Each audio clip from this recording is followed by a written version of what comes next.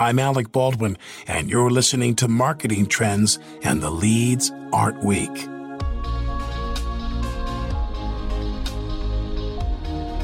There is one thing that every marketer would say they need: content. But what makes for good content and what makes for the best content? Is it storytelling? Is it authenticity? What content drives engagement versus what content is merely passable? Kristen Frank is a well-respected and highly seasoned media expert, and after a 20-year run at MTV, it's safe to say she knows a thing or two about content. My biggest advice is to not look at it as marketing. Look at it as content. Make sure the story arc works. Make sure it's compelling. Treat each individually as a separate piece of content and be authentic to the platform. And if you do that, you will have a relationship with your consumers that you can then speak to them in any way, and they will trust you. On this episode of Marketing Trends, Kristen, now the CEO of Ad Predictive, explains why, after a successful career with Viacom and MTV, she had the itch to ditch her comfy enterprise digs and roll up her sleeves with a startup. Kristen also explains why different forms of content resonate with various platforms and how to attack those different channels. Plus, she talks about how Ad Predictive is playing a role in helping marketers turn insights into advertising. Enjoy this episode.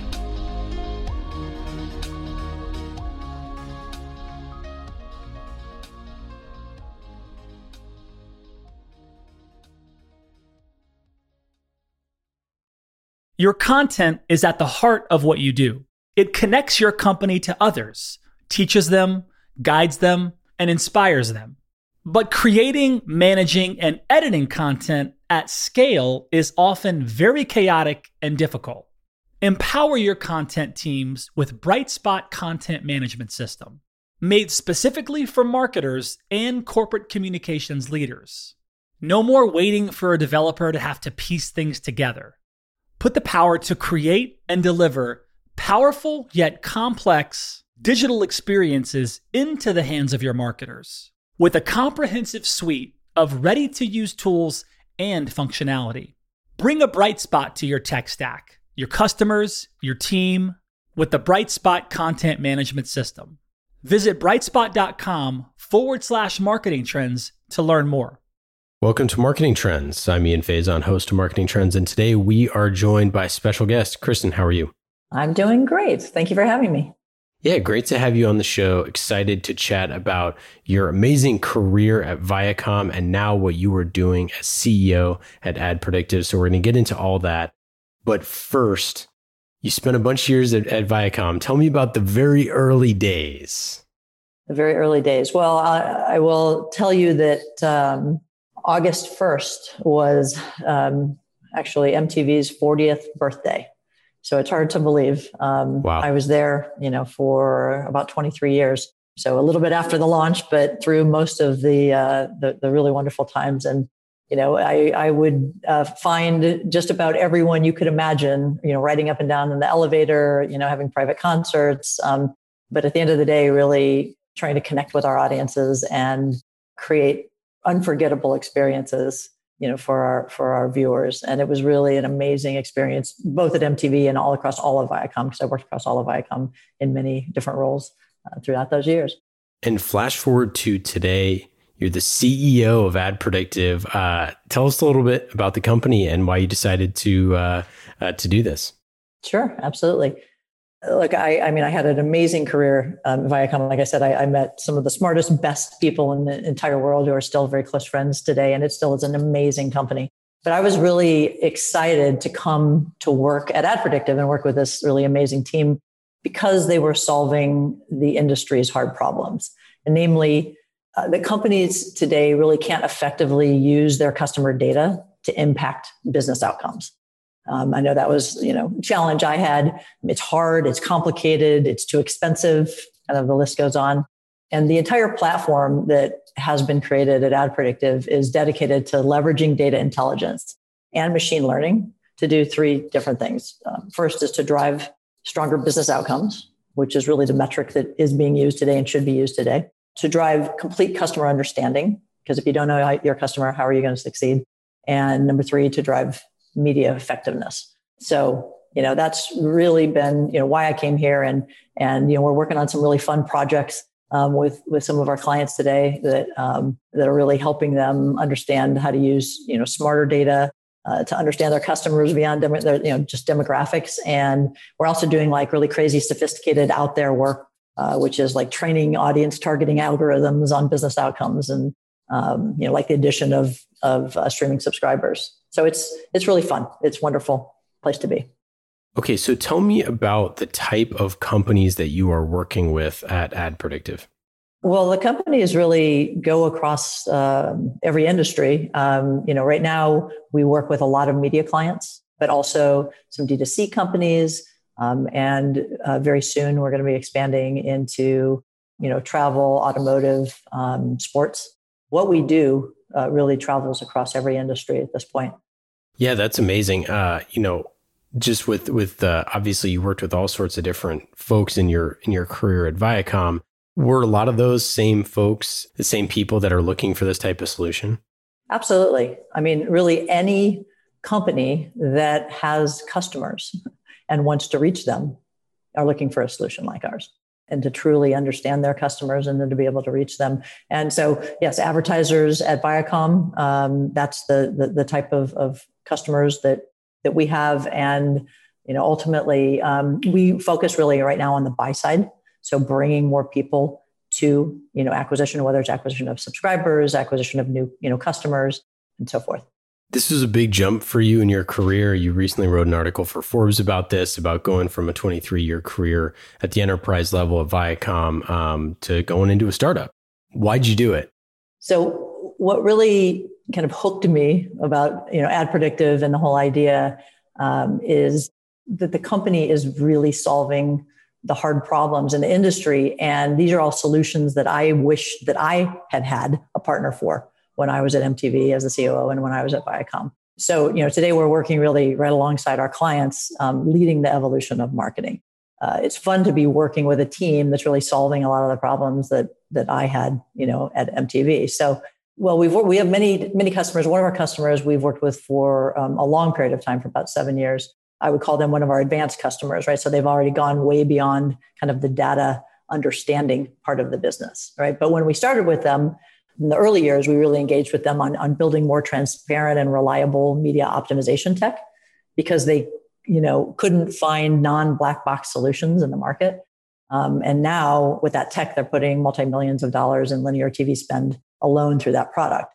And then because we enabled them to have more control over their data and how it's used in media, they were then able to work with us to break down silos within their organization. And then we were able to develop, automation around their workflows and their processes. And that then reduced their campaign time to market by like 32%, which of course meant that they were out in the marketplace getting, better inventory, for less price. So it, was more effective and more cost efficient. And now, because they have, control and visibility and automation of their data at multiple points in their marketing cycle, we can really do advanced things with them, like, use machine learning to segment their target audiences based on their likelihood to convert to subscribers. It's that kind of thing. It's that kind of, disruptive solution. It's those kind of relationships with clients. It's the kind of things that, I was always looking for when I was at Viacom, is why I was so excited to join Ad Predictive, because I get to do these things now. Yeah, totally. And so tell me a little bit about like your role before you left, because you were an EVP, you were operating as COO for the MTV portfolio, overseeing a massive P&L. It's a very, very different job, obviously, than going into startup world. But what was kind of the scope of your responsibilities? So, I mean, I was there for many years. I started off in the distribution side of the business, really, representing and driving the distribution of all of our networks across the whole media landscape. And then, I did a lot of entrepreneurial things, at the company. I launched Logo there at Viacom. I was the COO and the second employee. I ran all of digital across all of the music and entertainment properties. And when I was there, I also did, just like I said, just as I did with Logo, a lot of entrepreneurial things. I launched something that was kind of the first of its kind program called Always On, which is where we built out a modern kind of data-driven content publishing and audience growth unit, not unlike kind of what we're helping our clients do at Ad Predictive today. And that I did that along with, being the COO of MTV for the last couple of years that I was there. So I did a lot of amazing things while I was at Viacom, and it was a great company to work at. What you were building at Viacom, it seems like a lot of other media organizations need that same sort of stuff, and it's obviously what you're building here at Ad Predictive. So, like, where is the media world and the media landscape in kind of this emphasis to be more data driven, emphasis to try to figure out their audiences better, and that whole piece? Because it seemed like you were so focused on building, audiences in at Viacom, and now it's something that you're doing for everybody. Mm-hmm. Right. Well, we're definitely collaborating with our clients to, fully understand who their clients are and how to reach them and how to do it kind of in a cookieless environment. And, that wasn't really kind of what we were doing when I was at MTV, but it's certainly, what we're doing today. And it really, makes it, possible for people to truly activate and find the customers that are going to create the longest, LTV for them. Yeah. So you mentioned cookieless. This is what everybody is dealing with. We're all kind of in this mode of what is this future going to look like? What do you think is going to happen? What do you see? So, we've been operating really, without cookies for a long time now. In fact, almost for 10 years, which I think, makes us very differentiated versus others out there in the marketplace. This company was really founded, on an ID basis and a cookieless basis. There are a lot of people out there saying that, that they're moving from a cookieless solution. They're either, figure it out as they go, or, they're moving their clients, to a probabilistic strategy, but we're able to really tell our clients that you can still, ID target in media, or use ID-based insights in media. And it's because that we are able to have the ability to work with multiple unique identifiers, right? We use hash emails, we use IP addresses, we use mobile IDs. And by going beyond cookies, we're really able to actively collaborate with our clients to use intelligence through the entirety of the marketing cycle, right? And we do that with products like our Smart Attributes, we have a product called Algorithmic Audiences. We do data hydration, we do attribution, and it's all kind of enhanced by our automated workflows and machine learning, and ultimately we're empowering our clients to use data intelligence at scale, in ways that directly impact their bottom line. Yeah. Can you expand on that a little bit? Because I think for a lot of the folks who leverage, third-party cookies to great effect, might I add. I mean, cookies, obviously setting aside that a bunch of the downsides of that, from an advertising perspective, they're extremely effective, for advertisers, and there's something that everybody's using, or most everyone is using. And so as this shifts, as this goes away, people are looking to change. And you mentioned some of the things like data hydration and things like that. Like, what does that sort of stuff mean for advertisers? It starts really with our proprietary data structure. We have a multi-sourced identity and multi-sourced data graphs. And the refined profiles within the identity graph really provide more precise audience views than the generalized market approach, which I think people are using in a cookied world. It gives clients the foundation of a wide range of capabilities, right? To, first of all, kind of enrich their customer intelligence in a format that they can use and recognize. We have a variety of unique identifiers really available for activation that completely eliminate the reliance on third-party cookies. And we have the ability to understand which IDs are converting at the business level, either that's like for sales, for subscription, et cetera, and what mix of media kind of helped drive that conversion.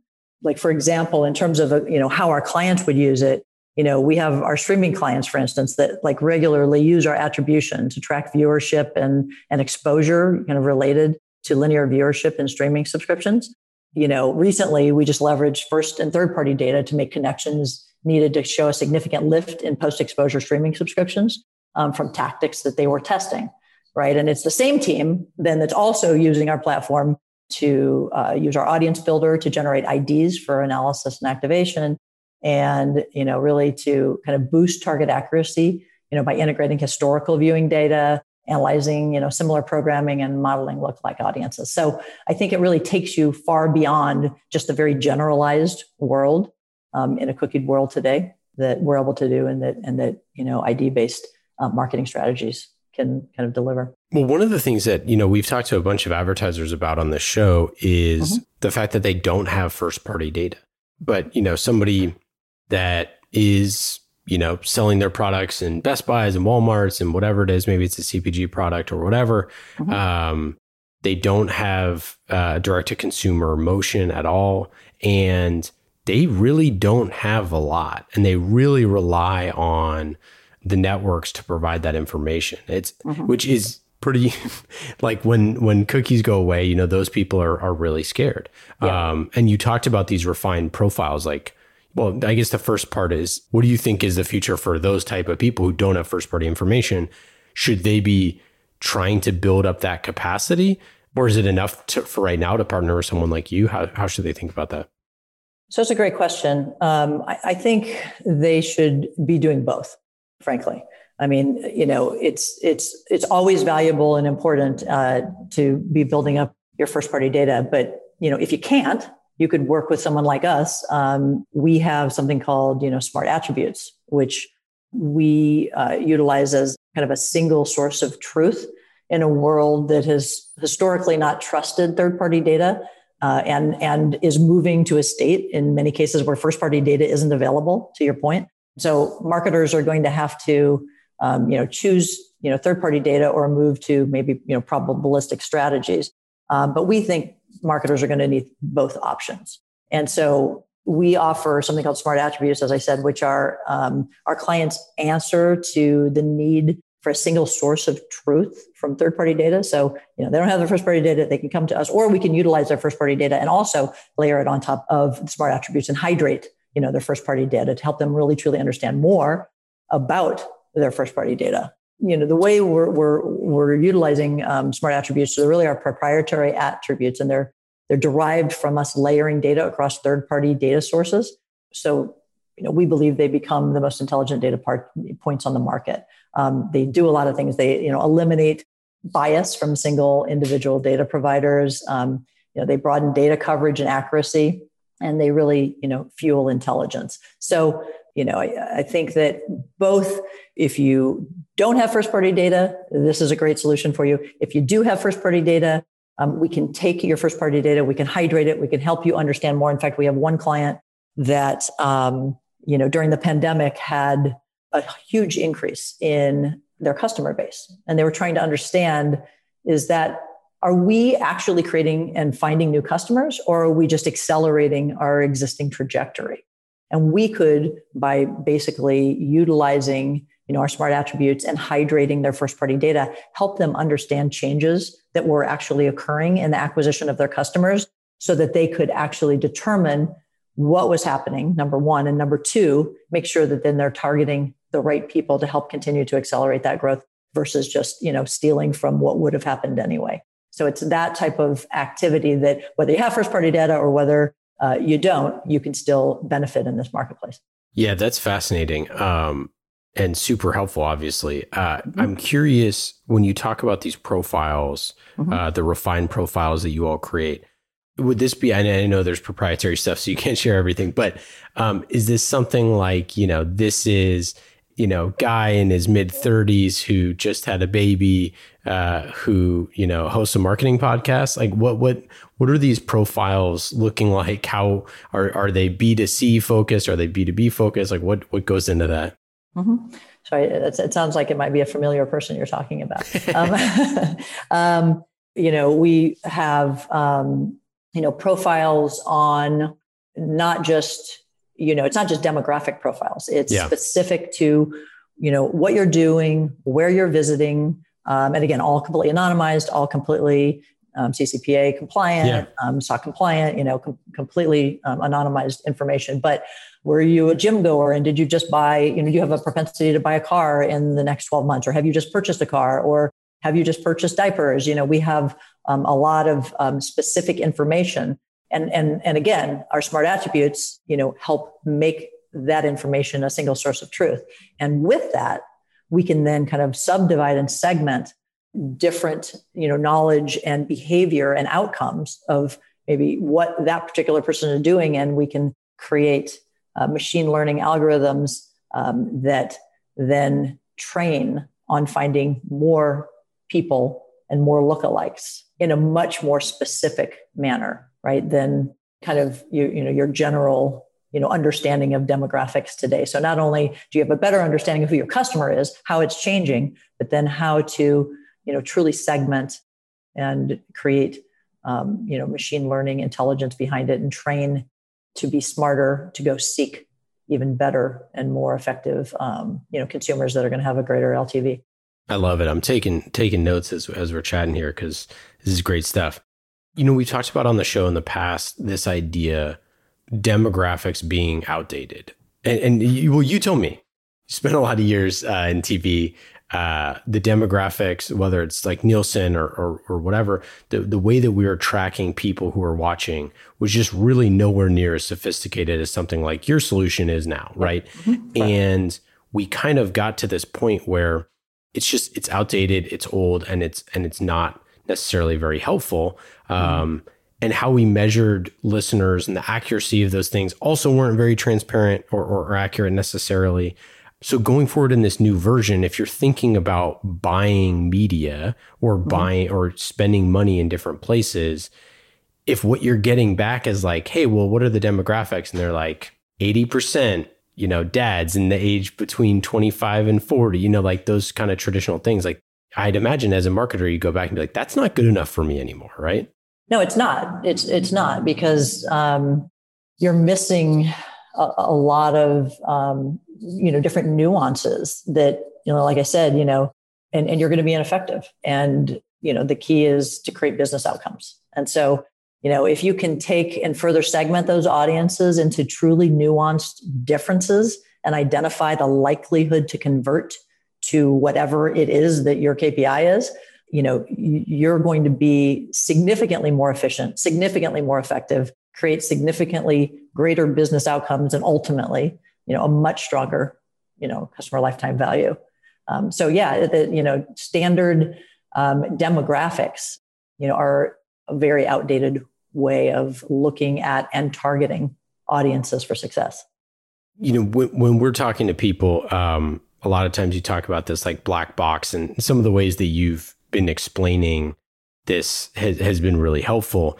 But if someone were to go to you and say, hey, Kristen, what do you do? It might feel a little bit like this kind of like black box where it's like, okay, well, they have all this proprietary information and profiles and all this stuff. But at the end of the day, they have to trust that all this stuff is true, which is obviously, similar to the way I think maybe cybersecurity was in earlier days, where it's like, is this stuff working? How do I know, all that stuff. And then the proof is in the campaign. The proof is in, okay, well, now we're seeing, 2x lift or whatever it is. How do you kind of address those type of like concerns when people are like, oh, this sounds like you're doing all this amazing stuff. How do we prove that it's working or something like that? I guess I could answer that by just saying, first of all, that it was on one of your podcasts recently, and I also had read somewhere that 2/3 of marketers are not satisfied with the use of data, in their marketing and media efforts. And most of that likely stems from things that basically are created from black box to transparency. So they have struggles in the gap in data visibility and accuracy. They have data sources that are siloed. They have difficult to connect, and really high data and usability costs. And so I think maybe if I give you an example of what we do and how we are transparent, that can answer your question of how you can gain more understanding and more confidence in, what kind of the outcomes that we're coming up with versus the black box technology. So, we had a client who moved away from black boxes, and it's helped them really address a lot of the issues that I just talked about. And they're working with us.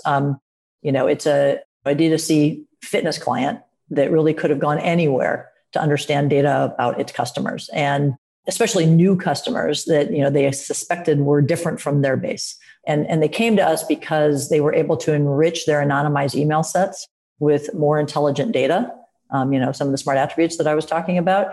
And they were able to do it at the record level, right? So that they could then re-ingest the findings into their internal tools, and so not only could they recognize, the number of IDs, actually doubled the number of IDs that they could recognize before, because our average match rates are about 30 to 40%, which is more than double the industry standard. Wow. We've also increased the number of attributes that they can learn about their audiences. So they can get 10x the attributes about your audiences. And they're not going to get that in a black box world. So they know more about their customers in a way that they can really control within their own system, and then they can share insights across multiple teams and verticals within their organization to inform business decisions across their organization, which is really important to cutting down those silos.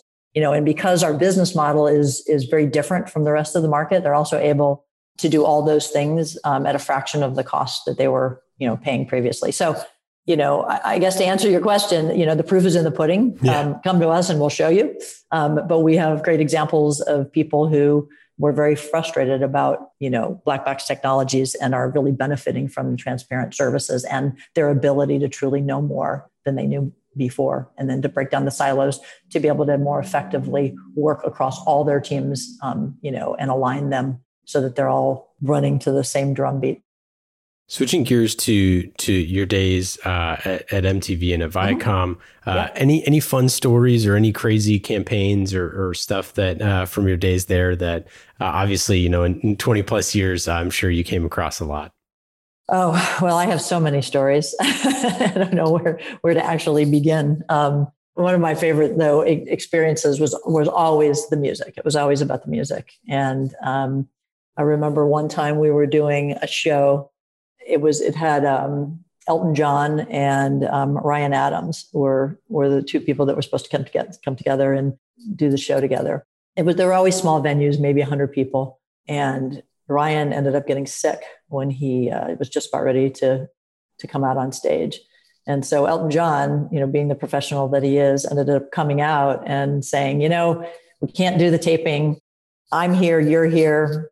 Let's just spend some time together. And so he spent probably 2.5 hours, just playing for us and singing to us and talking to us with about 100 people there together. So, it was those kind of experiences that were pretty amazing. And then it was those experiences from a musical perspective that we were able to bring to the audience. And I think that was one of the most compelling and enriching and fulfilling parts of working there, is really where you're able to connect with the audience in a super authentic way and kind of move them. And the brand was incredibly meaningful, for that reason.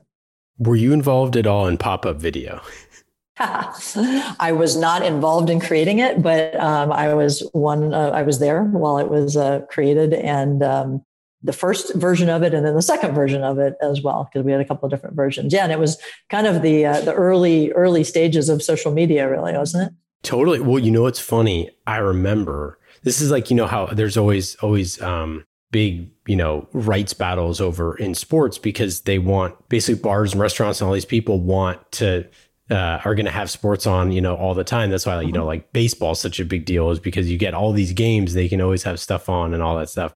I always felt like pop-up video was always on mute in bars, because you could sit there and the TV would be on and they'd be playing whatever music, over the loudspeakers, and then you'd be able to see all the comments. And it's like, you're totally right. It really was, you could imagine those same sort of things happening on your Instagram feed right now, right? You're listening on mute while you're sitting in class or whatever.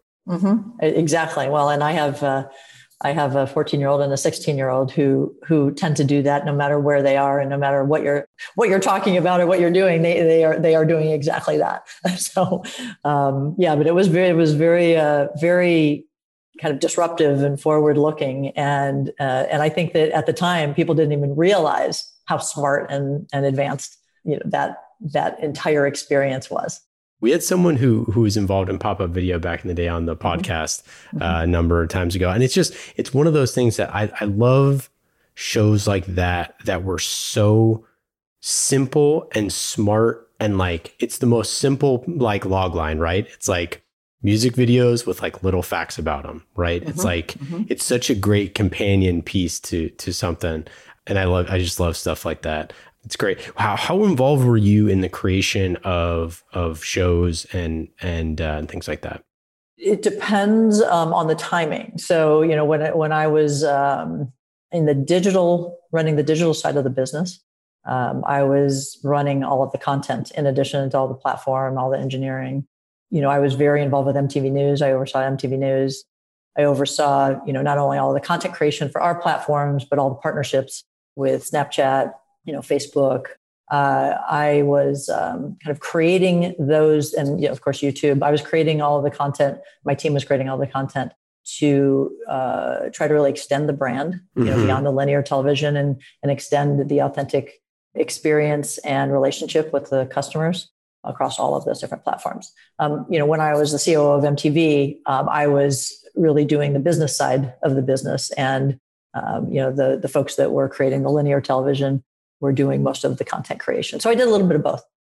Well, and I'm curious, like how much on the business side you're involved in the content side, because it's something as someone who does does this for a podcast for a living.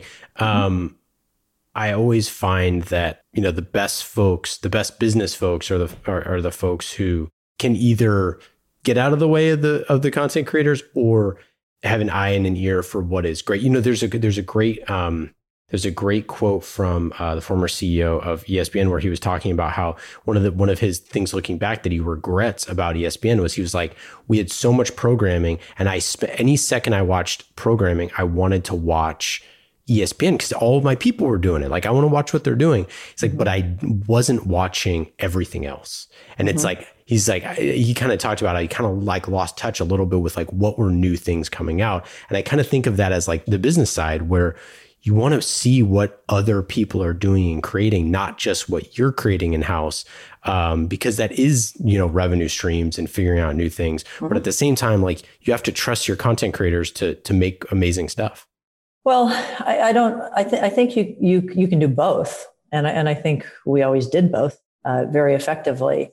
You know, you have to be very focused on what you're doing, and you have to, you know, manage to your true north and manage to, you know, what your fans and your consumers care about and want. But you have to be incredibly knowledgeable about all of the places they're consuming content. And you have to make sure that the content that you're creating is resonating across all of those platforms, and that you're not just taking, you know, your form of content creation and your form of communication and trying to overlay it onto the platform in your way, because it won't work. I mean, we had incredibly different formats, you know, for Snapchat, you know, versus YouTube versus Twitter, even in our content formats. And we were very platform intentional about how we created content and how we distributed content.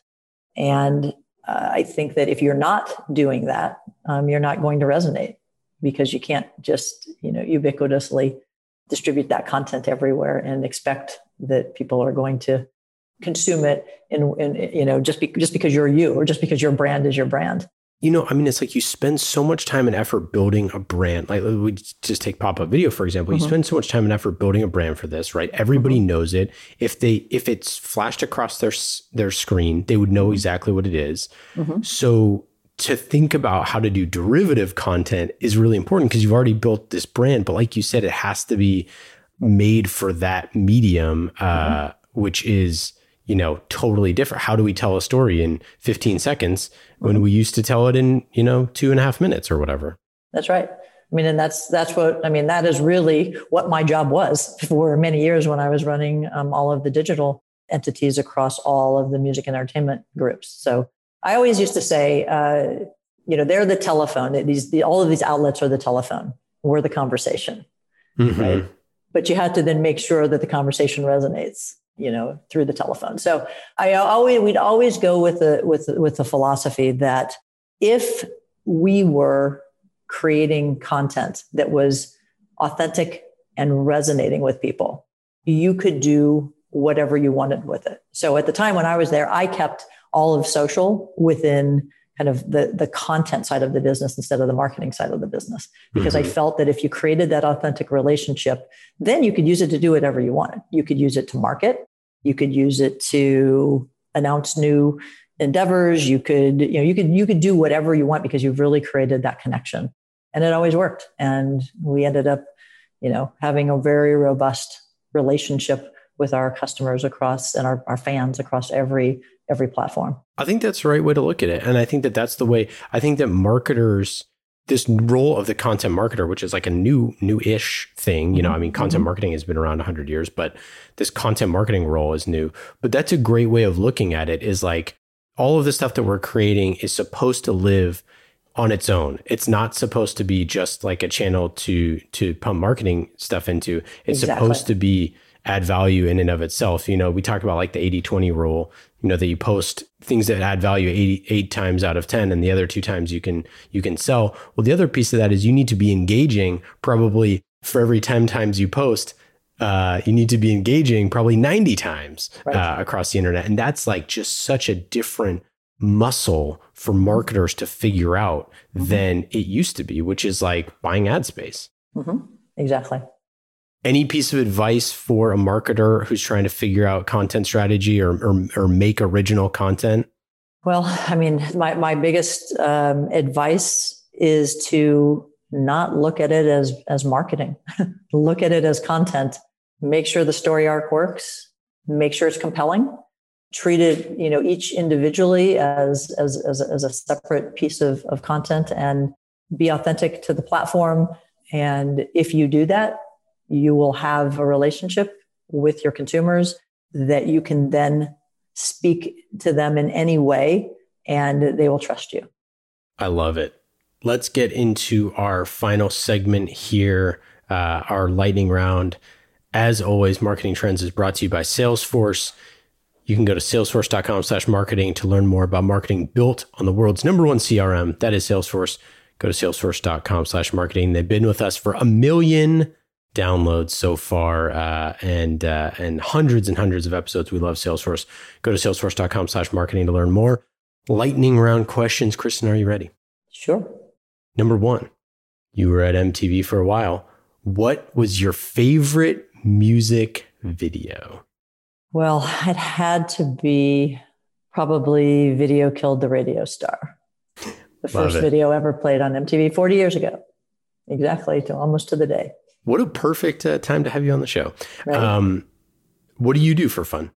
I love to cycle. I'm a big boater, and I love to garden. If you weren't in marketing, what do you think you'd be doing?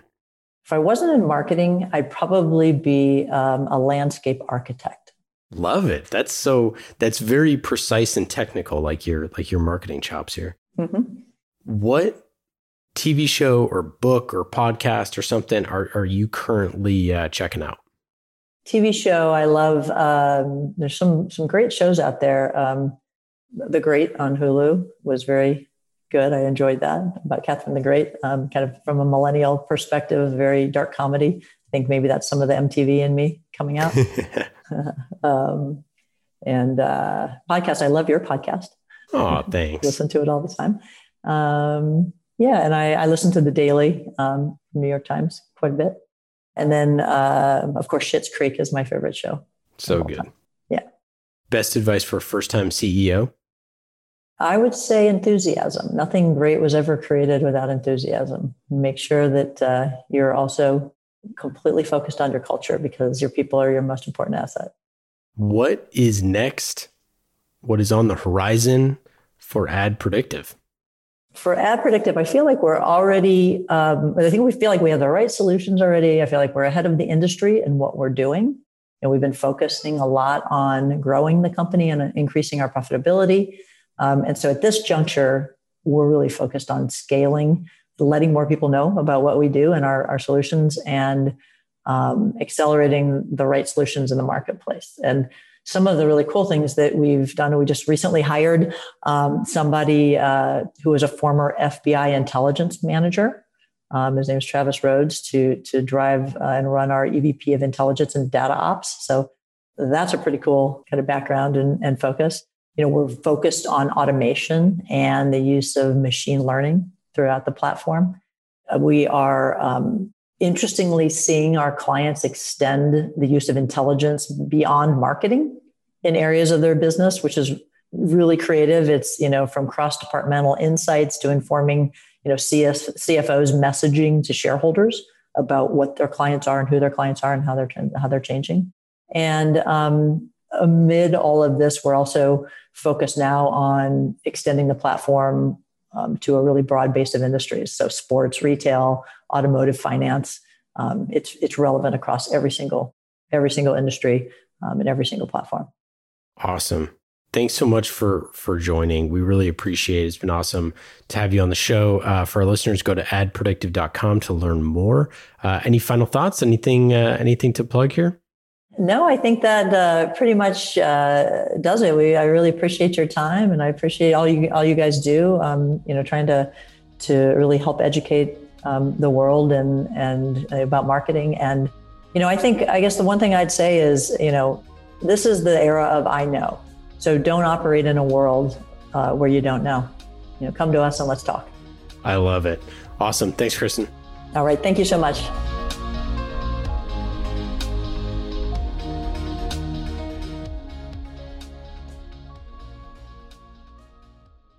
You have 8 seconds to make a connection or risk a click away onto the next topic.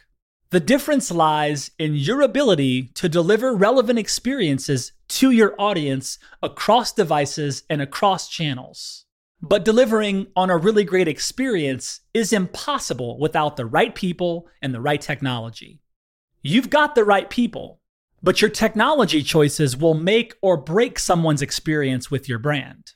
At the center of gravity of your digital experience, Brightspot Content Management System can deliver relevant content, personalized experiences, and cross-channel synergies to create unforgettable brand experiences, so you can be a bright spot in someone's day. Head over to brightspot.com/marketing trends to find out right now.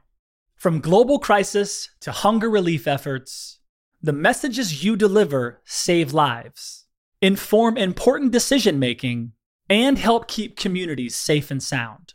The speed and scale of your content needs to be delivered faster and on a much larger scale.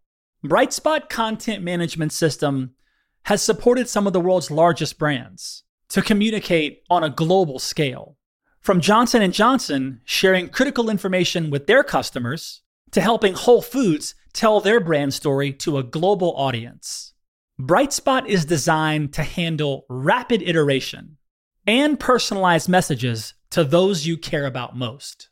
Learn more at brightspot.com/marketing trends.